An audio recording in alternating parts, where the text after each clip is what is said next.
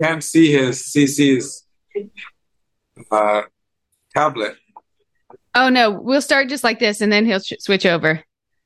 Cool. It's a new thing we do, Veda. We got a routine now. Catching up. I'm catching up. I got a lot of catching up to do.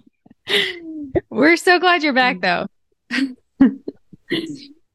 Okay, well, yeah, welcome everybody to the Seeker's Quest. We are so happy to have Veda Sar back with us. He's been out the past week in abroad. He's been in Europe, so he's still in Europe, but he's gracing us with his presence today. He's at a restaurant. So thank you for being here, Veda. And CC. How are you, CC? Yeah, I'm doing well. Thank you. Good to see you. How are you keeping? I'm wonderful. I'm great. I've been looking forward to this. It's like hanging out with two of my best friends. That's what I feel like. So it's great. How are you, Veda? I'm at this incredible vegan restaurant run by these two brothers, Loka and Guru. Ah. Oh, it's in Bulgaria? Yeah, it's a fully vegan and no oils. They heal people through their food. Literally, physiologically, emotionally, and spiritually. Wow. Yeah, it's pretty far out. I have to go to Bulgaria just to go to that restaurant.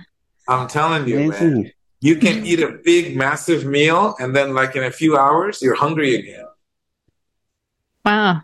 Because everything is so light. This Mataji Arudha Mataji is here for one whole month. Wow. This Mataji, she travels the whole world giving lectures. She's like, I need time out. So she came here and spending a whole month. And This is our Radhika Raman Prabhu's mother. correct. She's a teacher she teaches, basically inspires homeschooling and education. Yes. Okay. Nice. That's great. Well, today is kind of a continuum of where we left off in our last session. Veda, we were talking about letting go. And we started last week talking about when not to let go. And then Thursday, we started talking more about when to let go. And the conversation kind of led to the discussion of taking space in a relationship, when to like completely let go versus when to maybe just take some space in a relationship, or maybe even like redefined the terms of the relationship and just kind of separate a little bit on certain terms so that you can preserve the relationship. So we were going to dig deeper into that topic today. Let's go for it. Yeah. What do you think? Moving on. Thank you. So generally, we may think of relationships broadly in just two dynamics that, either they work or they don't work. But, we could put it this way that sometimes if we take us as a pendulum, that we might be too close to a person, and that might primarily mean that we may be expecting too much. And then from there, you might go to the other extreme where it's too far. It's like some people say, I can't live with you. And they had said the same person sometimes, I can't live without you. So where the other extreme goes through. And in general, I'm going to talk about how in a relationship sometimes space is required. And different relationships, like say at a physical level also, as I travel across the world, when two people talk with each other, in different parts of the world, people are comfortable with different degrees of distance when they're talking. Some people just stand very close to each other and talk. Some people stand at a little distance. Some people stand at a significant distance. And they may still talk with each other. And even from a distance, they may have a nice deep talk also. But still, that's the distance that they're comfortable. So different distances are comfortable distances. So sometimes it's a funny sight. Like if one person is from a culture where people are very close while talking, the other person is from a culture where very far. So it's almost like the two people are here, and the first person steps backward, and then the next person steps forward, and it almost appears as they're attacking and retreating. So it becomes like that. But those two people, and at the end of it, the second person may decide, I never want to talk with this person. Never again. This person is too intrusive. They're coming in my personal space. But it doesn't have to be like that. This person might not be ill intentioned at all. They just might be, there's two different things. There is, this person might be coming close, not because they're ill intentioned, but because they're just ill informed. So these two are different things. So what applies to physical space can also apply to emotional space. And if you can understand that sometimes different relationships work best at different distances, then the relationship can be preserved even when there is not the same proximity in that relationship.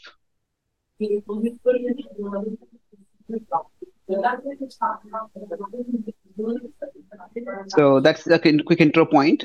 I'm hearing some echo in the background. Oh yeah, Veda. Are you also Veda, do you just want to mute when you're not talking? But then, Yeah. Awesome.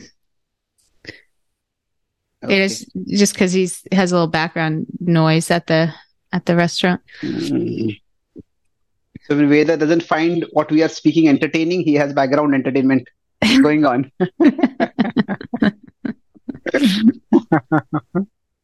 Yeah. Or that I'm trying to drown myself in this podcast because I don't want to be a part of this entertainment in front of me. Yeah. So I was ill-informed, not ill-intentioned when I said that.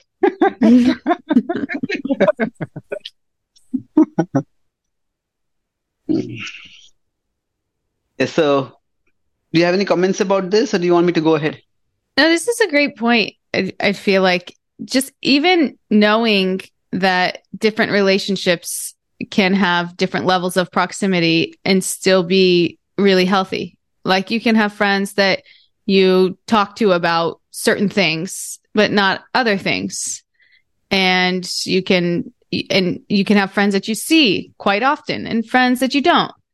And a lot of it for me, I feel like is like I'm of the personality where like I would think everyone should be my best friend. And like if they don't want to be my best friend, then like my feelings are hurt. So, but I've been trying to practice this more, just like being okay with, okay, this person and I, we really connect on this level, but maybe not this level. And that's okay. I'll connect with them on the level that we align at, and where we don't, I'll just let that be. And that could mean less proximity, and that could feel like rejection. But I think as you kind of mature and realize that it's actually not, it's actually just reality. We're not all going to connect with everybody at such a deep level, and just being okay with that and taking the relationship for what it is and appreciating that aspect of it. So this is a good one for me, I feel. What do you think, Veda? When CC started with the diagram with the pendulum, CC, can we go back up to the pendulum? I just thought it was such opposite spectrums. And in my mind, I often think of how our relationship is too close and too far. We expect too much, or we don't have much of an expectation. I often think of how we live in an imaginary world. Our mind is always lost in imagination, and we create an imaginary Radha Priti, and I try to put yourself in that imaginary spot and try to deal with that imaginary Radha, because I haven't taken the time to really get to know you and understand you. And knowing and understanding someone, that's when you can actually put the spaces in between. But the conflict that I find, the space in between, is because we have created fictional characters, imaginary people, what our best friend, what JCC is, what Radha is. And because we don't know each other well enough, then we create this imaginary figures, and we try to have a relationship with them. And then we become a little disappointed. So I think in these different levels of relationship, if the imaginary creation of that person was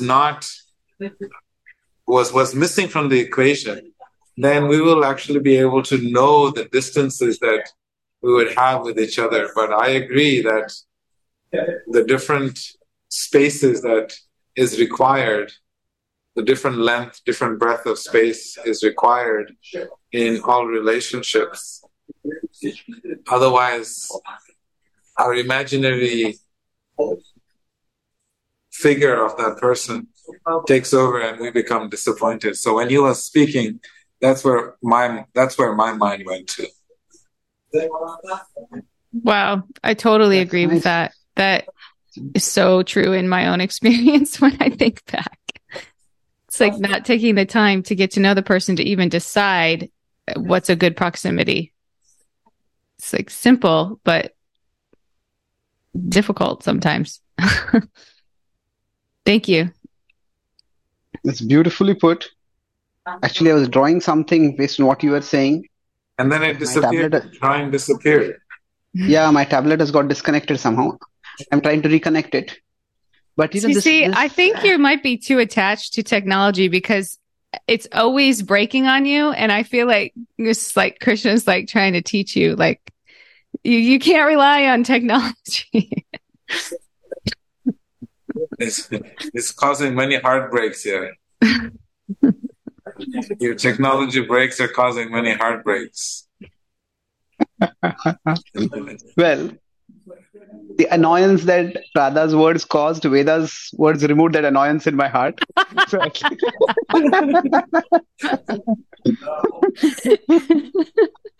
The other day we were recording the Bhagavad Gita and it was like not working for like 45 minutes. Him and I he was just going in and out and it was brutal.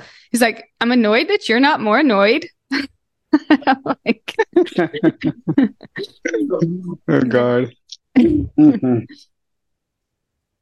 Anyway. So I'm trying to reconnect entirely now.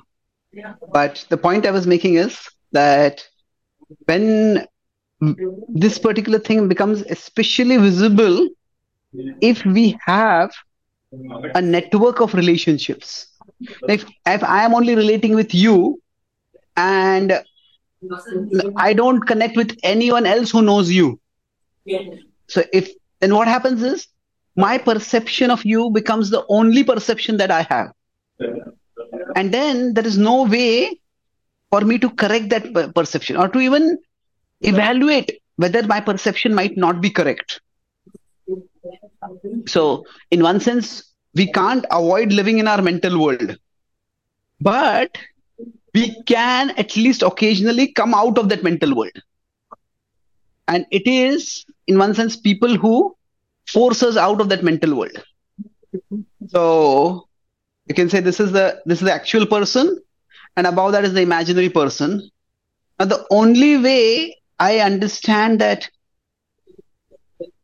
there is actually a difference between the two of them is not the only way. One of the major ways I would say is if there is a third person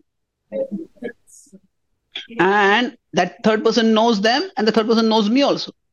And I say, this hateful, selfish, exploitative person. And he says, really?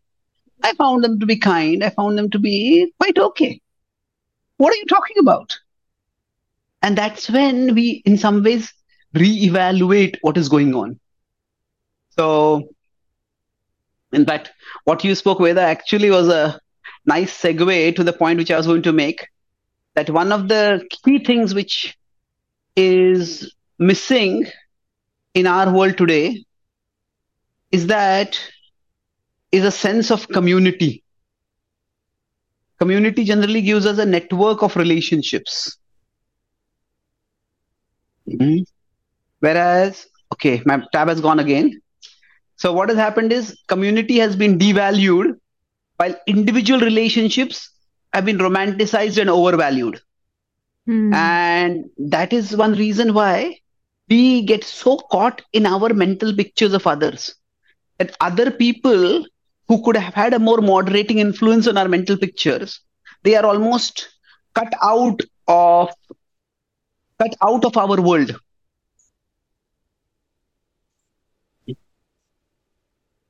I'll try to join once again. Maybe if you want to comment on something, whether you can do that. This is why I feel like it's a good idea to have like multiple teachers. Because if I you thought you were going to say this is why you should have multiple devices. So one will. No, I'll lay off on giving you a hard time about that for the day. Okay. Yeah, because and I felt like this when I first started my practice, and I just had one teacher who was amazing, but then it's like, if something happens in a relationship with that, then that's your whole conception of Krishna. And so it's good to have different teachers. One, because it provides you different perspective, but two, because it grounds you a little bit. It gives you like more roots in your spiritual life. And in that you have a little bit more stable of a foundation. I feel that's been my experience. What do you guys think about that? Yeah, Veda, please go ahead. I used to do gardening. It was one of my hobbies and passions. And I remember growing snow peas. I think I've shared this story again. And they're very, very sensitive little plants, And when I planted them on the ground, I was told that I have to put supports and all these things because the wind will, trample, would make them lean over and fall to the ground and they won't be able to grow properly. But then very quickly I noticed when I put the snow peas all around in my garden bed, as soon as they started to grow, the tentacles started to grow and they started to reach out. And two of the snow peas plants, they're holding onto each other. And the other ones didn't have the tentacles yet. And they were struggling to hold on to each other. Every morning I'd go check on them. They would lean over. And then when the other ones came up, they were all holding on to each other. So beautifully. I had a garden bed 6 foot by 4 feet. And they didn't have any support. They were just holding on to each other and growing so beautifully. So I look at spiritual life as something like that it is extremely important to realize that we need not just one person to hold on to, but we're allowed to have many Siksha Gurus, many teachers. And so much so, there are stories in the Bhagavatam of the student who has 16 different teachers. And I think that we can have more than 16 teachers. If our mind and heart are open, then everyone can be a teacher that can teach us something, every situation, every individual, everything in the world. So it is the state of consciousness of an individual that helps us to have this community and not just an individual person or another person to grow with. Rather, you have a community that binds based on a unified principle, the common bond that unites all of us. So that's what I was thinking when CC mentioned that point, that, you know, the importance of having multiple relationships, especially in our spiritual growth. Was the plant you mentioned snow beans or snow peas? It's called snow peas. Snow peas. Interesting. Yeah. So they're sweet, you know. Okay, great. So the thing over here is that now we have been exploring a spectrum of relationships. Now relationships can go over a gamut.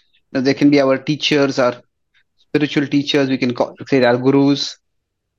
We can have friends, and we can have our family. So there are certain relationships which come with certain set of expectations, which you could say are to some extent non-negotiable. But beyond that, that means you could say every relationship has a functional aspect to it. Functional features, that is a reasonable thing to expect in any relationship. But we all bring in many things beyond what are the basic functional requirements. And as society is changing, even what is required for functioning in a relationship, that may also change with time.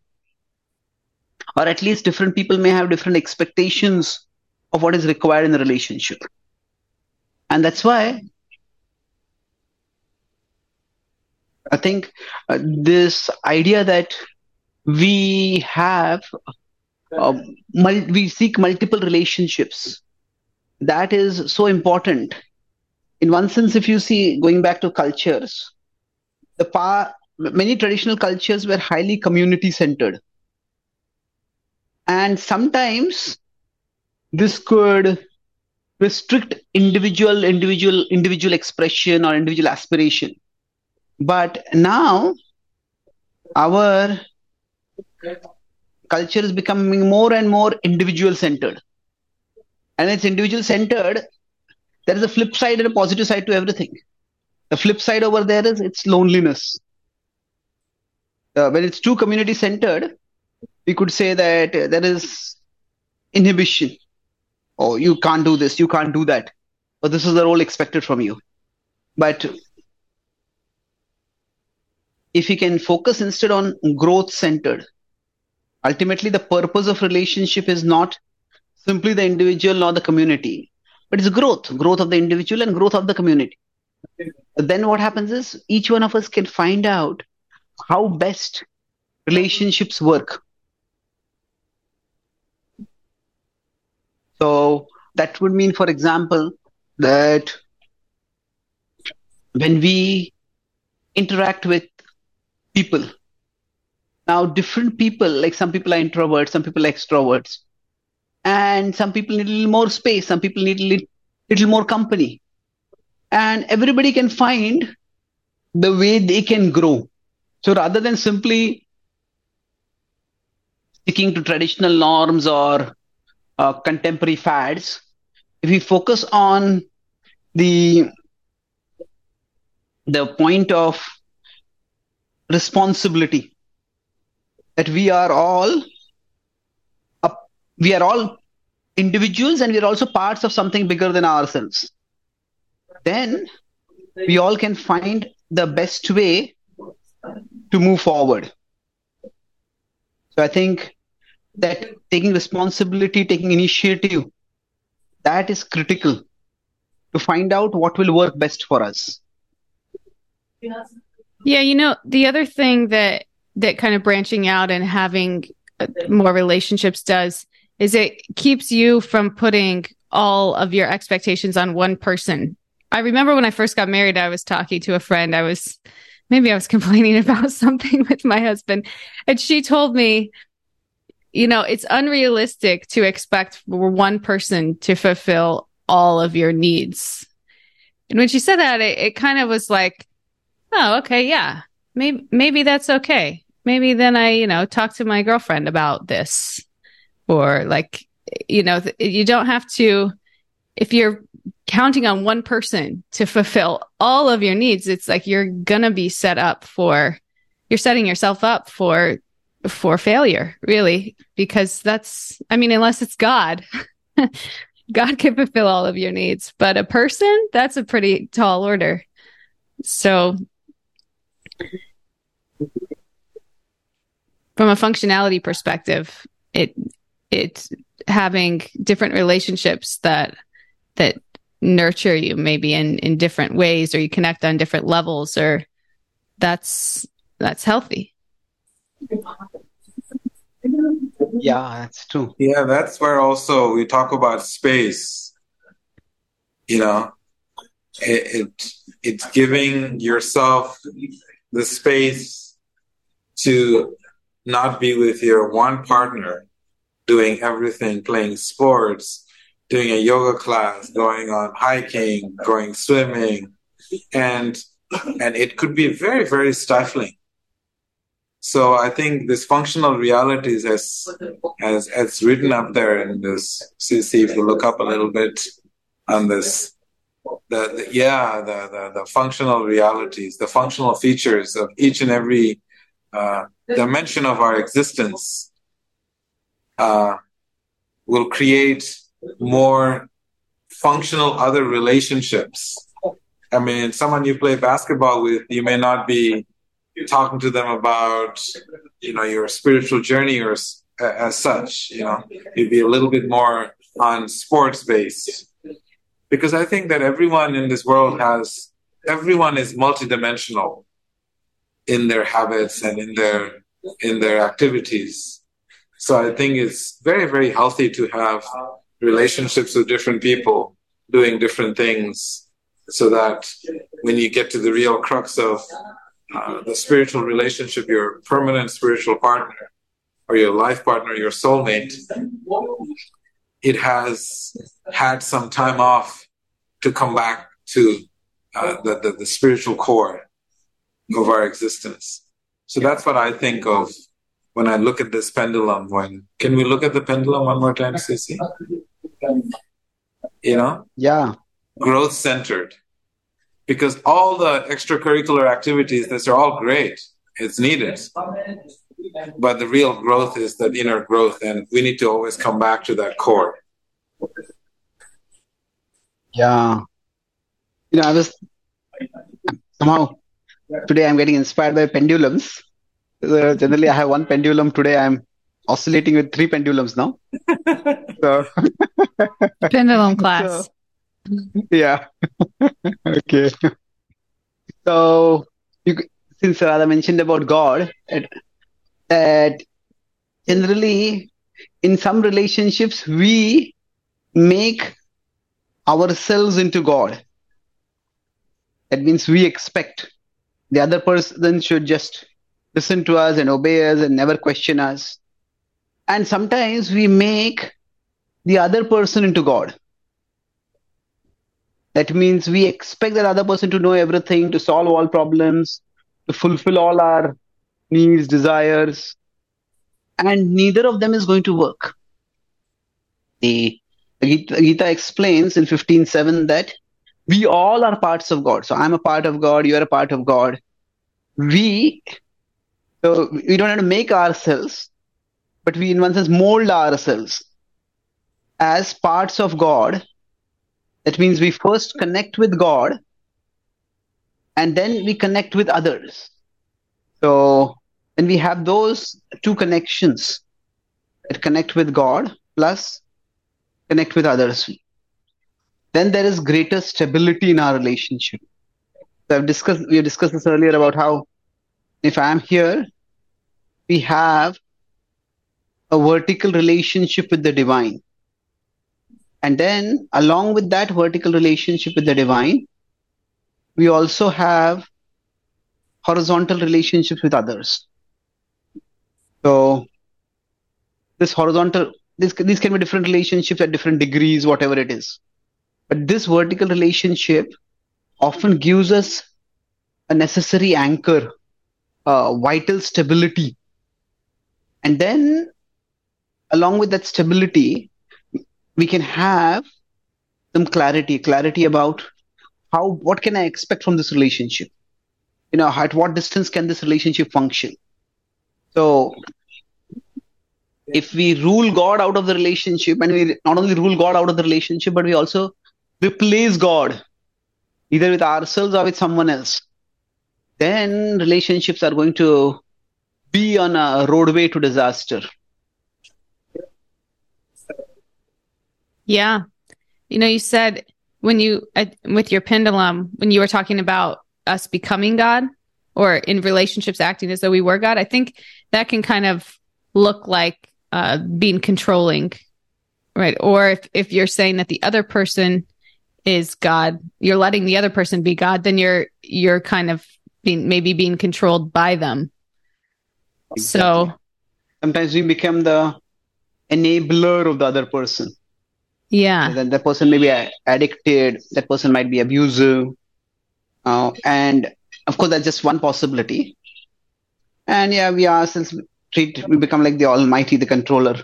Yeah, we think that we know, and so better to connect with God and get really grounded in that. Like your roots are really in that relationship.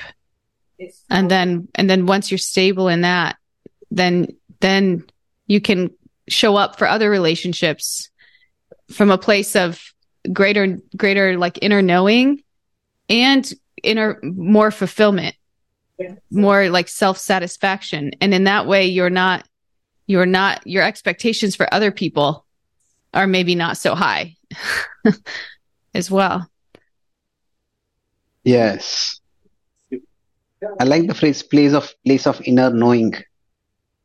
Gita talks about this inner knowing as the wisdom that comes from within, buddhi yoga. Oh, nice term. Yes, Veda, any comments?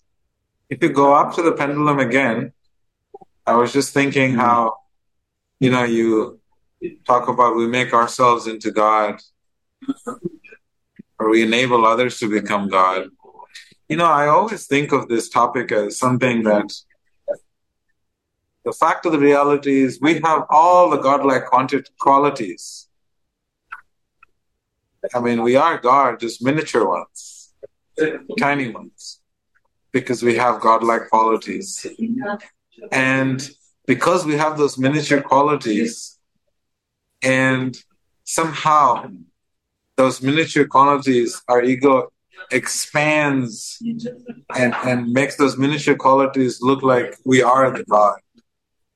So I think the fact that we feel like we're God, it's normal, except it's not normal, because those miniature qualities, every little person thinks that they're so big. So that's one of the things that I always feel, that the nature that we have is very godly. So why don't we use the good part of godly natures instead of resorting to the bad part of godly natures? I don't know if I'm making sense.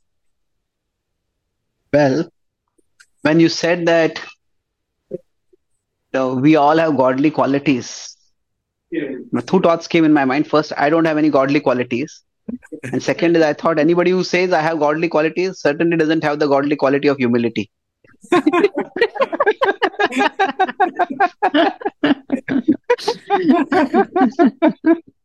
But then you didn't say I have, you made it very appropriately as we all have. General statement. Yeah, but I appreciate the point that your core point is very true. Because in one sense, while God is the controller, is the supreme controller. I didn't mean to go off the topic, but I was just thinking in terms of relationships, Yeah, of course. Well, your interruption is taking me off the topic. You were very much on the topic. No problem. We can come back to the topic. It was just a side note. Yeah. It was a footnote. Yeah, sure. So I agree with you that, there is this idea God is the supreme controller, but the Vedic tradition itself says that he is not the sole controller. It means that we are also controllers. He's supreme controller, not sole controller. He's he's a Ishvara, he's a Parameshwara. But we are also small controllers. And to some extent, when parents have a small child, they have to control the child. The child wants to go and play in the middle of a crowded street with cars racing by. And the parent says, "Oh, I'm not a controller." Well, if you can't be a controller, then don't be a parent. Isn't it? There are certain boundaries which they have to impose. So the idea is that our controlling capacity, we all may have different controlling capacities according to our particular position, but are we using it for good? You could say in the service of God, or are we using it for bad in the service of our own ego? So it is that controlling capacities, our godly qualities, are not meant to be rejected. We all have some intelligence. Right. And we use our intelligence to understand God's intelligence, to understand what is God's plan and purpose for our life. It is not that we reject our intelligence in trying to surrender to God. We use our intelligence. So yes, our controlling capacity is, so when we say we make ourselves into God, yeah, we can't be God, but we can certainly become godly. And in some ways, as we become godly, our resemblance with God increases.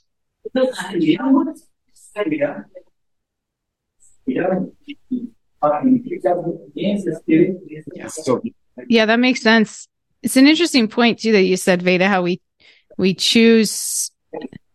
What did you said that we are miniature parts of God. You said that we take the bad, but we don't take the good. Something like that. Am I butchering it completely? It was thought provoking. I was like, We are definitely not butchers. Both of you have become pendulum inspirers now. So you could say we are parts of God. That's the reality. But that, one extreme would be we are God. The other extreme could be we are nothing like God.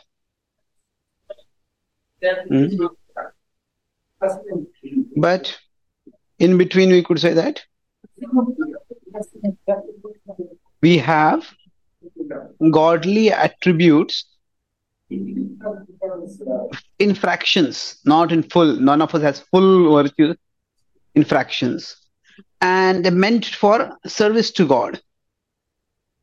So if we have this understanding, then, as you rightly said, we can't deny the idea that the good part of it is that we are parts of God, that there is something godly about us.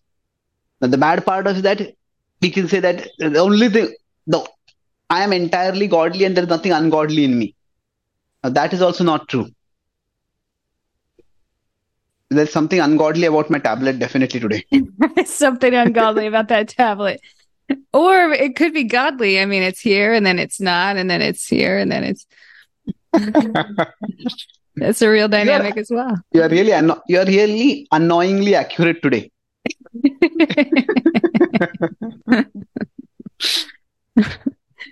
Yeah. What do you think, Veda? This whole relationship thing, I find it quite fascinating because, the different functional aspects of relationships. And, often I think, maybe we can discuss in a separate topic, how life becomes very hard because we're juggling so many imaginary relationships in our head, and how we are constantly disappointed because of this constant revamping of our imaginary relationship circles, and how important it is to have the different aspects of functional relationships and always centered into the core of our lives, which is the divine aspect of our being. And security only comes in that space. And everything else is compounding, and it's adding limited value, but the real security is in our relationship with the divine. Yeah. That's what I think of whenever I keep thinking of this aspect of the relationship. Yeah, and it's nice to surround yourself with people that aspire for that same quality of relationship with the divine, because then in that you can kind of even grow together and also kind of check each other if one's trying to become God or one's trying to make the other one God. You can and also what to speak of your teachers, having teachers that encourage, that really help you ground in that relationship with God. As opposed to like maybe, your relationship with your teachers is your connection to God, but it doesn't mean that if your relationship with your teacher ends that you don't have a connection to God. So it's nice to have teachers that really tether you to God in that way. Either one of the pendulum swings has so many toxic elements in relationship. God and enabling God, becoming God and enabling God. There's so much toxic emotions and toxic elements that are related to this two opposite sides of the spectrum in relationships. Because if you enable someone to be God, then you're always trying to serve that person, and you become this codependent relationship. And they can totally take you for a ride, and you're lost. Life is over, So either one of these pendulum swings and making yourself God, then you're going to start treating everybody horribly. Everybody is just a piece of garbage that you can dispose of, use them and dispose it. So I think it's really nice that the pendulum in the middle in having a balanced relationships. We have Radha, one coming up. yeah, Radha, you're really on a roll now. So, Guru is God. In one sense, it's the same pathology which you might have in other relationships. That other is that no Guru is needed to go to God. That I can go myself. So, there's a saying that one who has himself as a guru also has a fool as a disciple. That's good. So we definitely need a guidance outside of our own head. So Guru is a way, an important way, but the Guru is a way to God. So walk me in the chaos, don't follow me, and don't lead me. Walk me through the chaos, don't follow me, and don't lead Walk with me. Walk with me. Walk with me through the chaos. I could see that's your philosophy, Veda, just in my relationship with you. I just remember that this one philosopher, I think, came up with that theory, right? Or some people say that.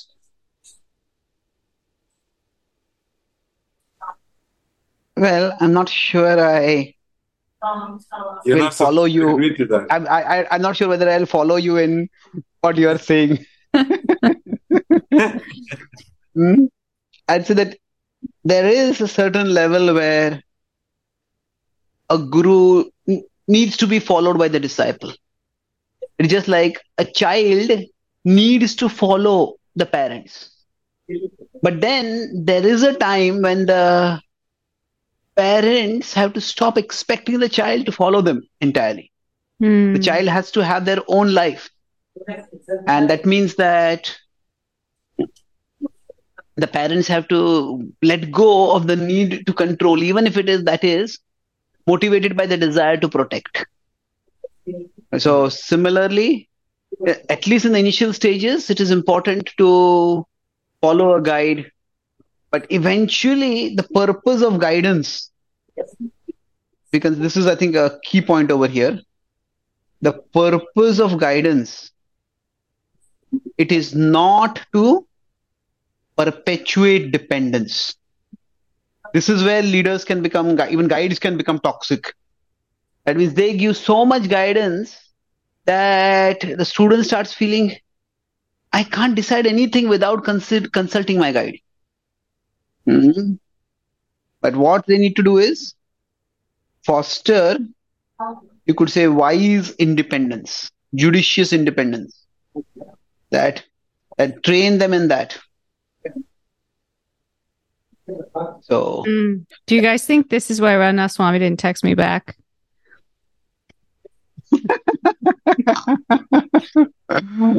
How do you connect that here?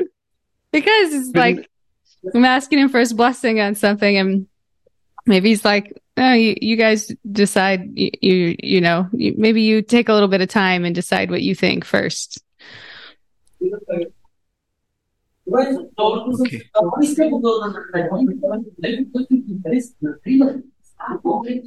That's interesting. Yeah, possible. I'll have to think about that. In my experience with him, he has never given me any instructions.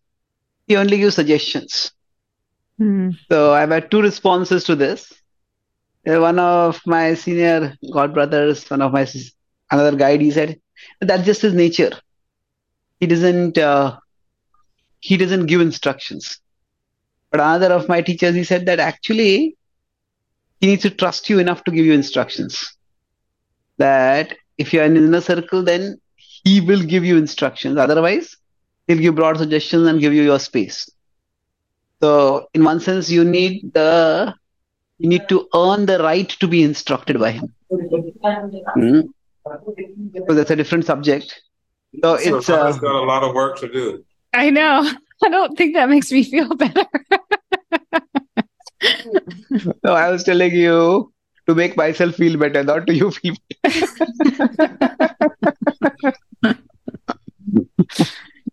No. I was, but I don't agree with that second guide's statement, because I feel that that's just his nature, and he also wants. I think most wise teachers, they don't really try to micro control or even control people's lives. It's only when they are doing something terribly wrong, they will intervene. Otherwise, the one part of growing up is also to let others explore and learn. And sometimes people learn by doing the right thing. Sometimes people learn by doing something that is not so right also. And that's also learning. See, if you go on the pendulum, I was just thinking, right there, Guru and God. This whole, I don't want to get into this topic, but this Guru is God, no Guru is needed to get to God, and Guru is the way to God. I like the concept of a teacher, because this whole notion of a Guru puts them on a very, the labeling of a Guru, it's something that also creates some sort of a barrier or a distance. Like a pedestal? Yeah. So what are you thinking? Possibly too. But that's just something I always think of when I say teacher. Anybody can be a teacher. Everyone is a teacher. So it almost feels like that creates a gap in the relationship in between a student and a teacher, between a guru and a disciple. I know it's a little side topic, but because we're talking about relationships here, I just think It's Like possible. Brahma. I think it also depends on context, because in different contexts, different cultures, the word guru also has different connotations. I see that sometimes, people say that this person is my computer guru, or this person is, there's a YouTube channel called, in India, it's called Tech Guruji. Hmm? That person basically reviews tech devices, and he calls himself a Tech Guruji. So I don't know whether he calls himself, but I think it can also be used in a sense of, as you rightly said, guru can sometimes be used synonymously as a teacher or a guide, but sometimes the idea of guru becomes way bigger than a teacher. So it depends on what context it is. The idea is the guru is offering us some invaluable teaching, but that does not mean that the individual responsibility for growth is lost. So it's like we may have the best if we are fighter pilots, we may have the best trainer, but ultimately that trainer is not going to fly the fighter plane for us. We have to fly it ourselves. So in that sense, uh, the guru has to be a teacher who equips the student with skills, not just create subordination in the student.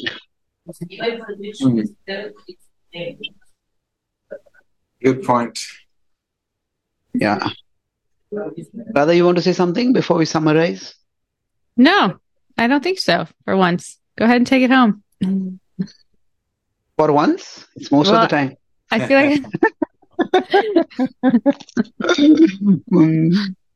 I don't know. I'm having a lot of fun at your expense today. I take it. Both of I like it. both of your expense actually. Mm. So let's try to summarize in terms of pendulums itself. So we started with the pendulum where we try to, with relationship with people, we can be too close where we have too much expectation, and then we can go too far where we just reject people and think that no relationships work. In between, we can have healthy space, and of course healthy connection also. And one of the problems that comes because of which we may, this was a separate point, I will not put in the pendulum, that there is the other person as they are actually, but then there is our imagination of the other person. So that's why we need to have a network of relationships. And you could see that in the past, if you consider the history of relationships a little bit, the past was more community centered, which often led to individuals feeling inhibited. But at least people always had multiple supports to fall back on. But when it's individual centered, then we are very lonely. And that's why, to some extent, the expectation from the other person becomes way too much. And when that expectation is not fulfilled, the frustration also becomes too much. And then to deal with that, we discussed how when we have a relationship with God, a relationship with God means that at one level, we, or rather, you could say here, it's a place of God in our relationships. That's something which comes before that. But where we make ourselves God, or we make with the other person is God. And in both of these cases, we have problems. In between, what is that? We are all parts of God. And we are all trying to connect with Him and connect with each other accordingly. So that this vertical connection when we have with God, that brings greater stability and clarity in our relationship with others. So stability here, and clarity. At what distance, at what space will this relationship function the best? And then when we're talking about God or godly. We talked about one more pendulum was that we are God or we are nothing like God. And that is also a problem because we over expect or then we just undermine ourselves. And again, the balance is we are parts of God. And this helps us to uncover our godly part and help others uncover their godly part. And last part, we just talked about the role of Guru and God. The Guru is God, or Guru is not at all needed to go to God. Guru is redundant. The Guru is unnecessary. We may think like that. But in between is Guru is, oh, this is a long pendulum. Guru is a way to God. So if you have it that way, then I think this class has won the pendulum championship. Wow. You really outdid yourself with those pendulums. Thank you. That was wonderful. Thank you so much. Great. Hare Krishna. For those of you who don't follow us yet on Instagram, please follow us, Seekers Quest 108. And It's on the main screen. What? Oh, yeah. And Cece and I recently started a new podcast, Bhagavad Gita in a year. We're going to try to read through the Bhagavad Gita in a year, just 20 minutes a day. And that posts every day to our YouTube as well. So check that out and share with friends. Thank you.